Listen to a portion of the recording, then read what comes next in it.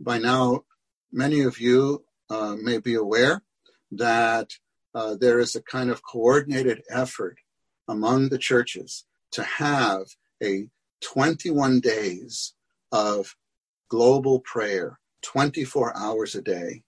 There is a website that has been established for this matter called unceasinglypray.org.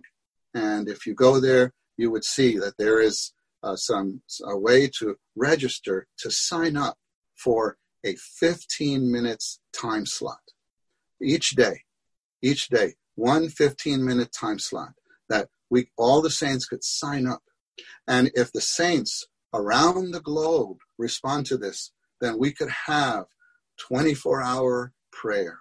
Oh, how encouraging this would be, saints, that we would that each of us could be connected in such a way in the body of Christ, that the Lord would have unceasing prayer going on for his economy. So we want to encourage all the saints to go to that site.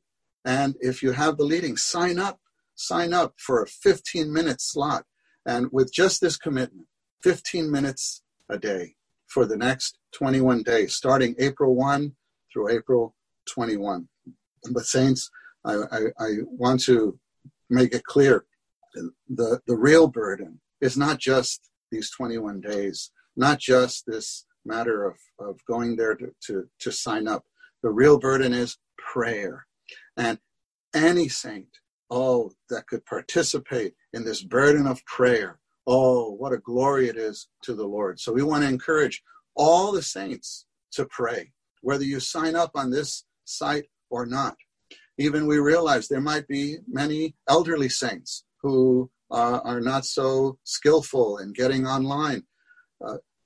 That part is not the important part. The important part is the burden of prayer. We want to encourage all the saints to join in prayer and to pray the prayers that echo the high priest's prayer in the heavenlies.